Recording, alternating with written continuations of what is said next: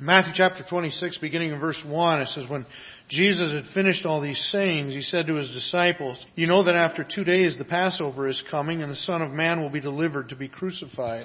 Then the chief priests and elders of the people gathered in the palace of the high priest, whose name was Caiaphas, and plotted together in order to arrest Jesus by stealth and kill him. But they said, "Not during the feast, lest there be an uproar among the people." Now when Jesus was at Bethany in the house of Simon the leper, a woman came up to him with an alabaster flask of very expensive ointment, and she poured it on his head as he reclined at the table. And when the disciples saw it, they were indignant, saying, "Why this waste? For this could have been sold for a large sum and given to the poor." But Jesus, aware of this, said to them, "Why do you trouble the woman? For she has done a beautiful thing to me. For you always have the poor with you, but you will not always have me. In pouring this ointment on my body, she has done it to prepare me for burial. Truly I say to you, wherever this gospel is proclaimed in the whole world, what she has done will also be told in memory of her." Then one of the 12, whose name was Judas Iscariot, went to the chief priests and said, "What will you give me if I deliver him over to you?" And they paid him 30 pieces of silver, and from that moment he sought an opportunity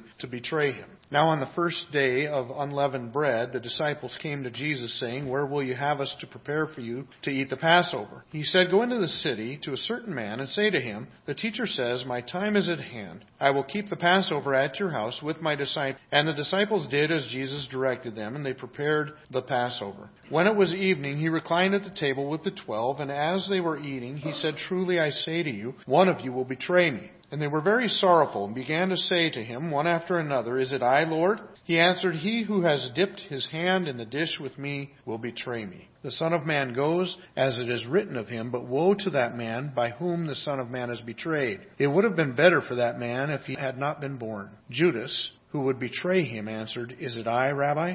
He said to him, "You have said so." Now as they were eating, Jesus took bread, and after blessing it, broke it, and gave it to the disciples, and said, "Take, eat, this is my body." And he took a cup, and when he had given thanks, he gave it to them, saying, "Drink it, all of you, for this is my blood of the covenant, which is poured out for many for the forgiveness of sins. I tell you, I will not drink again of this fruit of the vine until the day when I drink it new with you in my Father's kingdom." Years ago, I read a book called 7 Habits of Highly Effective People by a man named Stephen Covey. The first one is to be proactive.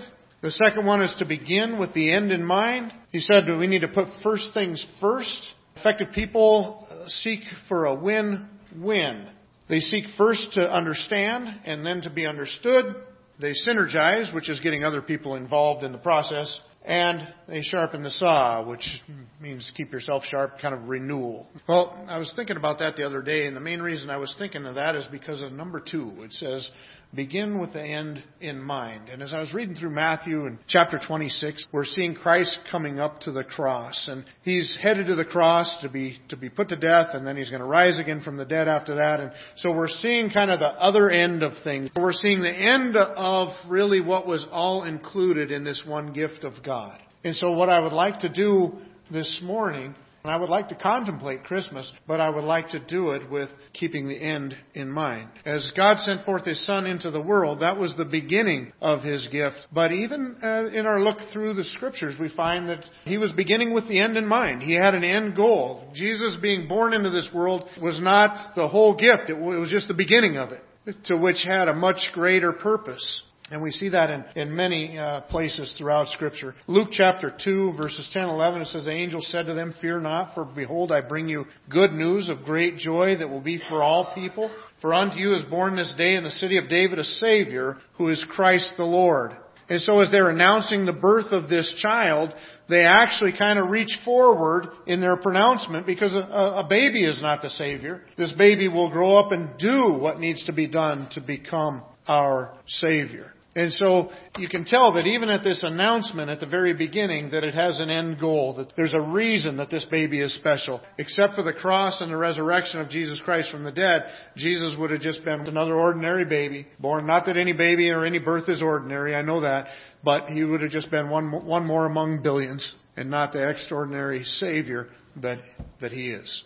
Luke, also in chapter 2, verse 34, it's talking about when Mary and Joseph come to the temple, and they bring the baby Jesus, and they have him circumcised and everything. It says, "Simeon blessed them and said to Mary his mother, 'Behold, this child is appointed for the fall and rising of many in Israel, and for a sign that is opposed. And a sword will pierce through your own soul also, so that thoughts from many hearts may be revealed. And so Simeon, when he blesses the child and speaks to Mary, he again looks down through time and he says, this child is going to accomplish some amazing things, and he details those a little bit. And then he says also to Mary, a sword is going to pierce through your own soul. This is going to cause you some agony. So even right there at the beginning of Jesus' life as a human being, there's look toward the end. In the epistles, we also find the same perspective. When we look at Philippians in chapter 2, verses 5 through 11, it says, have this mind among yourselves, which is yours in Christ Jesus, who though he was found in the form of God, did not count equality with God a thing to be grasped, but emptied himself by taking the form of a servant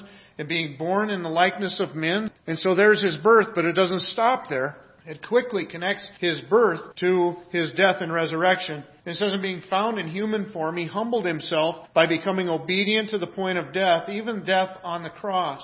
Therefore God has highly exalted him and bestowed on him the name that is above every name, so that at the name of Jesus every knee should bow in heaven and on earth and under the earth, and every tongue confess that Jesus Christ is Lord, to the glory of God the Father. The cross, it does not happen without the birth of Jesus Christ. The birth of Jesus Christ is not significant without the cross of Jesus Christ. And so, really, God, when He did this, He did begin with the end in mind. The whole thing is kind of a package deal as our gift from Christ. Hebrews chapter 2 and verse 9, it says, but we see Him who for a little while was made lower than the angels. That's talking about His being born as a man.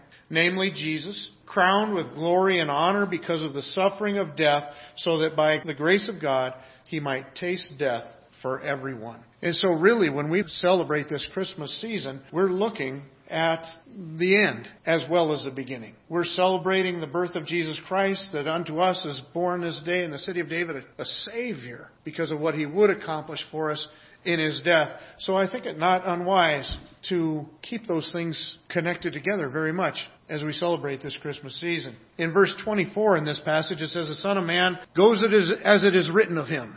In other words, as He was born into this world, there was so much more planned. There was this whole end game, this whole end ministry of the death of the cross planned as He was coming into this world. And we see that throughout this passage. In verse 54, it says, but how then should the Scriptures be fulfilled that it must be so? And so just as it did in the beginning of Matthew when it was telling about His birth and the protection, it continually showed how that fulfilled prophecies that God had spoken of hundreds of years ago in the past. And He fulfilled those prophecies in Jesus' birth. He's continuing to fill those prophecies in Jesus' death as well. And then in verse 56, it says, but all this has taken place that the Scriptures of the prophets might be fulfilled. So as we celebrate this Christmas season and we're considering Jesus' wonderful gift to us, I see that spread abroad throughout the chapter 26 of Matthew, in the sense that Jesus was born into this world for a reason. In fact, we sang that reason in a song last week. We sang a song that was entitled Born to Die.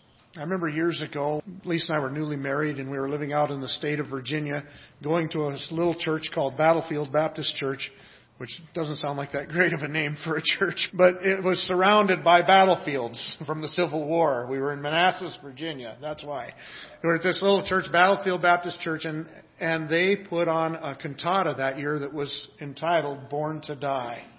And it was impacting to me. I still remember it to this day, some 30 plus years later. It just got me thinking, here was a person that was, we're all born and going to die. But Jesus Christ was born into this world for the purpose of dying. Because His death would be offered up as a sacrifice for our sins so we could have eternal life. As we celebrate Christmas, we're connecting those two things and that entire life and what He accomplished for us in our salvation. We're seeing those in this wonderful gift. Now, as we look down through the passage, I would like to focus mainly on just one thing. I would like to magnify the precious gift that Jesus gave us as we look through this passage. That's what I want to do. There's a lot of things that you can focus on, but really this one thing that I'd like to focus on is just the magnitude of the gift that Christ gave us in Christmas. To do that, I notice, first of all, within the passage that we see that there is definitely a context with this gift. As we look at the context of this gift, we find that it is an amazing situation that he's in. It started off in the passage talking about the synagogue leaders gathering together and trying to figure out how they can come, and they want to arrest Jesus by stealth. I think that was maybe some of the least of what he was experiencing at that time. Some of the other things that would stand out a little bit more is that we find that it's in a context of betrayal. This Christmas gift and this offering of his life, we would find that he would experience this through betrayal. As Judas, one of the 12 that Christ handpicked to come with him and to be with him, this person that has been with Jesus for a little over 3 years, 3 years of ministry. He's been there with him as he's taught. He's been there with him as they fed over 5,000 people with one boy's lunch. They've been there on the ships when Jesus calmed the sea. They've been there to see Jesus walking on water. He's been there for all these different things. And he was a trusted member of the group. Now, I'm sure Christ had some insight into who he was and what he was about.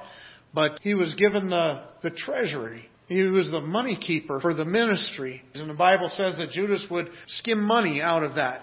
And so he was embezzling from Christ's ministry as they were traveling around. And I think that that's part of the reason that he was so upset about this lady pouring the perfume on Christ. Because he wanted that to be sold for a lot of money, which it would have been. It was about a year's salary for a common worker or a soldier. It was about what that was worth. But he wanted that sold for a lot of money and put into the treasury because then he could get his mitts on it. Here we have this person that's going to betray Christ. In fact, as we read out the rest of the chapter, we find that after Christ rebukes them about the perfume issue, then Judas decides that's enough. There's not enough in it for him anymore. And he goes to make a deal with the religious leaders. How much will you give me to deliver Christ over to you? And he betrays Christ and does it in the most intimate of ways, going up and betraying him with a kiss. The one that I kiss on the cheek will be the one. Arrest him. Christ will sit down to the dinner, to the Passover with him. He will say, the one that is dipping in the cup with me, that is just sharing this meal with me, is going to be a betrayer. And so within the context of betrayal, now, again, the reason that I want to point this out is because it magnifies the gift. Look at what Christ was willing to go through for us. As he was coming to lay down his life for us, he was willing to experience the betrayal of somebody that was close. Somebody that had been closely walking with him for these 3 years would hand him over for 30 pieces of silver. And he was willing to go through and experience that to give us the gift of eternal life. That's an amazing gift. Well, not only was it a context of betrayal, but it was also in a context of abandonment. Because he would go on to tell the disciples, he said, all of you are going to forsake. You're all like the prophet. It says, smite the shepherd and the sheep will scatter. And he says, all of you are going to betray me. And they begin to argue about that. No, I won't do it. I won't do it. All the disciples are saying, no, we'll hold with you to the end. And Peter makes an astounding statement that he will stay with him no matter what. But then Jesus goes on to say to Peter, Peter, before the rooster crows, twice you will have denied me 3 times. And even before that, when Jesus goes to the Garden of Gethsemane, he tells his disciples, watch and pray. And he starts to pray. And it's an agonizing prayer. The Bible says that he sweat, as it were, drops of blood. And so it was a stressful time. It was an agonizing time. And he's there with his disciples and he asks them to be praying. And when he comes back to them, you know what they are? They're asleep. And so he wakes them up and tells them, you know what, be alert, be praying. And then he goes off to pray some more. He comes back, they're asleep again. He says, well, now you might as well sleep on. Here come the soldiers. Even when he's with his disciples, they're not really with him. They're not at this time when he's going through this agony and this struggle and this strife, they're not really there for him. They're sleeping. Right after that, as the soldiers get there, now we want to give credit where credit's due. I mean, Peter pulls out a sword, cuts a guy's ear off, looks like he's ready to stand, and just like he told Jesus, I'm not leaving you. But Jesus heals the guy's ear. He corrects Peter, says if you live by the sword, you die by the sword. And then Peter turns and goes. And then he kind of tries to stay close where he can listen.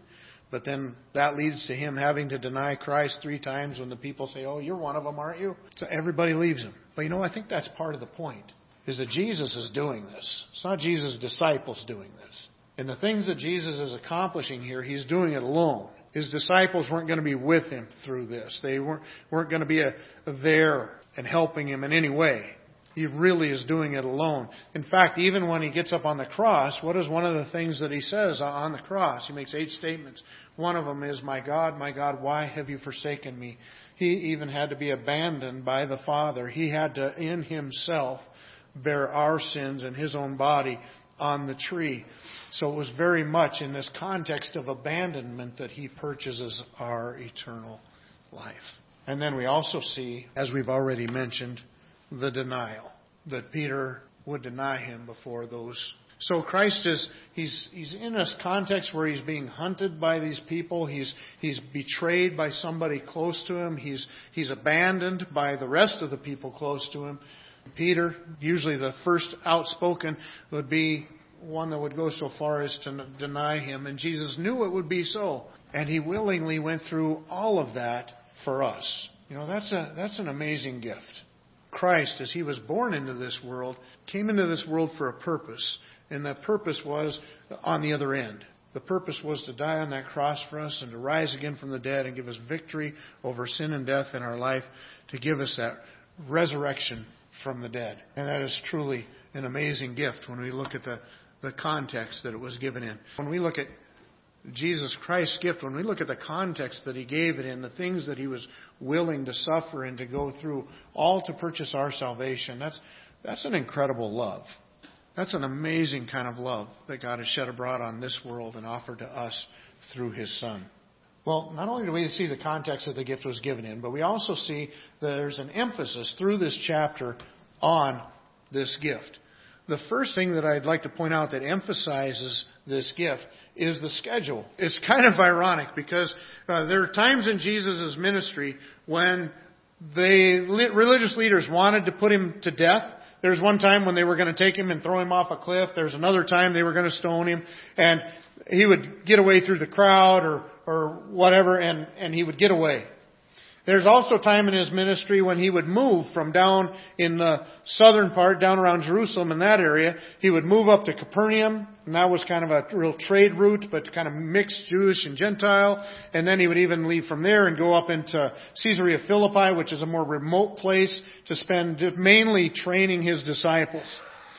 And it indicates in the Gospels and in the Gospel of Matthew, we've seen it in our study previously, that part of the reason that Jesus left from the more populated area to withdraw to the more remote is that He knew that things were heating up with the religious leaders, and it wasn't His time yet.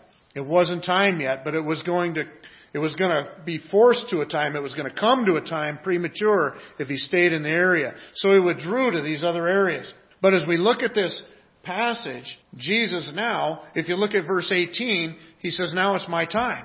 It's my time. Now, He's doing that in conjunction with the Passover, having the Passover feast, but He's not just talking about time for dinner. You see, the Passover feast pointed back to when the Israelites were delivered out of Egypt, and they offered up this Passover lamb that protected them from the death angel when they came over Egypt in the last plague that God brought through Moses. And the Bible says that Jesus is our Passover. Now it was time. He's going to sit down with His disciples, celebrate that Passover dinner, and then He's going to go and be that Passover sacrifice for us. So now this is when God wants this to happen. This is God's timing. Now, the thing that I just really love about this is look at verses 4 and 5. It says that the religious leaders plotted together in order to arrest Jesus by stealth and to kill Him, but, they said, not during the feast, lest there be an uproar among the people. So they're going to get rid of Jesus, but they don't want the feast. Many, many people travel from all over the places, make pilgrimages to Jerusalem to celebrate the Passover. And so they don't want all these huge crowds. Not only that, the Roman authorities are on alert during holidays in Israel. Because if you're going to have a riot, if Israel, who does not want to be under Roman bondage, if they're going to get stirred up to revolt, it's probably going to be at one of these festivities. The Roman armies had built on the side of the temple, up on one corner of it, they built a fortress up there called the Fortress Antonia that had soldiers in the fortress. And at the fortress at the top of the wall height, they could view what's going on in the temple below. That's why, like later on in the Apostle Paul's ministry, when he's in Jerusalem, in the temple, and people decide they're going to stone him for preaching about Christ, all of a sudden, boom, down the stairs, here come the soldiers. Because something exciting's going on, we got to squelch it before it gets any bigger. They come down, they take Paul, they arrest Paul because he's at the center of it. And then they're going to determine what's going on. But you see, that's for the whole purpose of that. Rome had established a fortress up on the corner of the temple so they could overlook all that stuff. So, they do not want to deal with this during the festivities. They want to wait until the feast is over. Pilgrims go home. Rome relaxes. A little more stealth. And they're pretty wise in thinking that way. But you know what the problem is? This is God's timing. They don't get to pick. They're going to end up doing exactly what God wants them to do. They don't want it during the festivities. Let's do it after the festivities. God says it's the fullness of time. This is the time when it's going to happen. You know, throughout the Bible we see that about God's timing with the events of Christ. In Galatians chapter 4, verses 4 and 5, it says, "But when the fullness of time had come, God sent forth His Son, born of a woman, born under the law, to redeem those who were under the law, so that we might receive adoption as sons." You see, there was a specific time when God wanted to bring His Son into the world. And He took care of everything. He made the announcements to the shepherds through the angels. He even controlled the stars to get the wise men on their way and all those things. God orchestrated all of it because He wanted that to happen right at a certain time. And He fulfilled many prophecies in doing it. It's the same with the end of Christ's life. Christ had an appointed time, an appointed day, His time to come and lay down His life for us. And it really didn't matter what the people who were putting Him to death were planning. God made it happen when He wanted it to happen.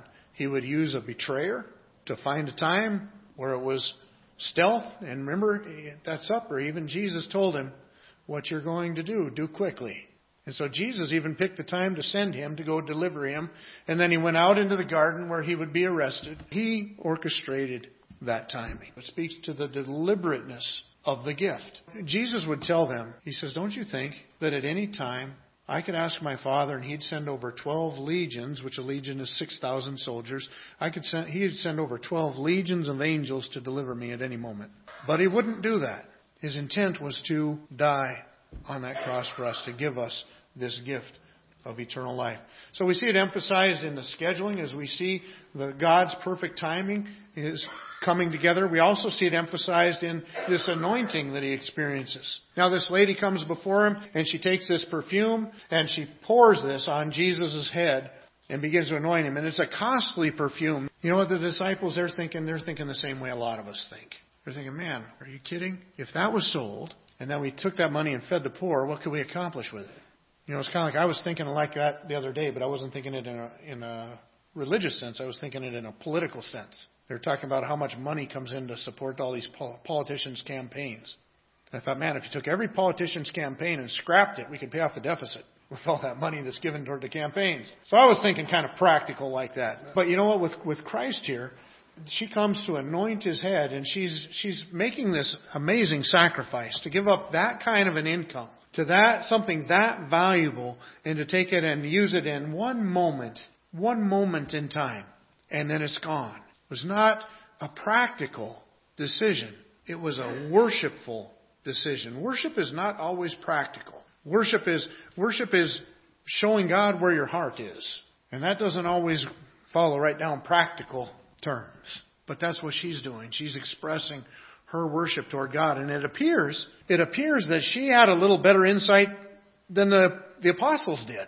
Because the apostles try to correct her. Jesus asked them to leave her alone. And He says, but she's done a beautiful thing for me. And so this investment that she's made has accomplished beauty. And she's anointed me for my burial. Now, I don't know if her actions caused an anointing for His burial, or if that was actually even on her mind. It appears that possibly she had paid attention in some of those instances, maybe where the disciples had not, when Jesus would talk about His coming death and resurrection. We've seen Him talk about His death and resurrection on 3 different occasions, where He told his disciples, I'm going in and I'm going to be handed over and I'm going to be crucified, and then 3 days later I'm going to rise again from the dead. And it's like right over their head every time. And then they go back to talking about something more important, like who's going to be the greatest in the kingdom. Well, I wonder if maybe this lady, in hearing about what Jesus had talked about, maybe she caught a hold of it better than the disciples did and had a better understanding. And so I'm not certain if she completely understood her actions and that it was a deliberate action to anoint his body for burial, or if just the fact that she did those actions out of worship, but it did serve the purpose, her unbeknowingly, of anointing his body with oil. Nevertheless, Jesus points out that her actions in anointing him in this way do focus on the coming burial, in other words, the death that he was headed toward on that cross and his subsequent burial. So it emphasizes the gift that Jesus was giving us as well. And then lastly, we have the ordinance. Jesus would sit down at that Passover meal with the disciples. And as I said, Passover was taken from the time when God delivered Israel out of Egypt. And remember, the last plague upon Pharaoh to get him to let his people go was that the death angel would come in and he would would kill all the firstborn in Egypt. But he told the children of Israel, you will not suffer that if you do this. And so he told them to sacrifice a lamb that was a Passover lamb. Take the blood of the lamb and put it on the doorposts of the house and on the lintel over the top of the door. And smear it on the doorposts. And then go inside, and they were to cook the lamb and eat the lamb. And they were supposed to cleanse out the leaven from the corners of their house, which is getting rid of the idea of getting rid of sin. And they were supposed to go through this Passover feast. And while they feasted that night and stayed in their homes, and they were protected from this plague. The next morning, all the firstborn of Egypt were dead, and all the firstborn of Israel were alive. God had passed over them. Well, the Bible tells us that Jesus Christ is our Passover. That Passover lamb was a picture of Christ. And that if we have Christ's blood on our doorposts, on our lintel, in other words, we have Christ's blood applied to our account, to our lives, then we also are passed over when the judgment of death comes upon us. And we have eternal life. And so Jesus sits down at that meal, which is picturing, the whole meal is designed to picture Him and what He would accomplish for us. And then He takes the elements off the table at the Passover meal, and He takes the bread and He breaks it, and He says, this is my body. And He takes the cup and He drinks it. He says, this is my blood that is shed for you. And so He gives them this whole ordinance that would be an ongoing ordinance that we continue to do today, where we take and we remember back what Christ did for us as we're pointed forward towards His return, and we celebrate the tremendous gift of eternal life that He has given to us.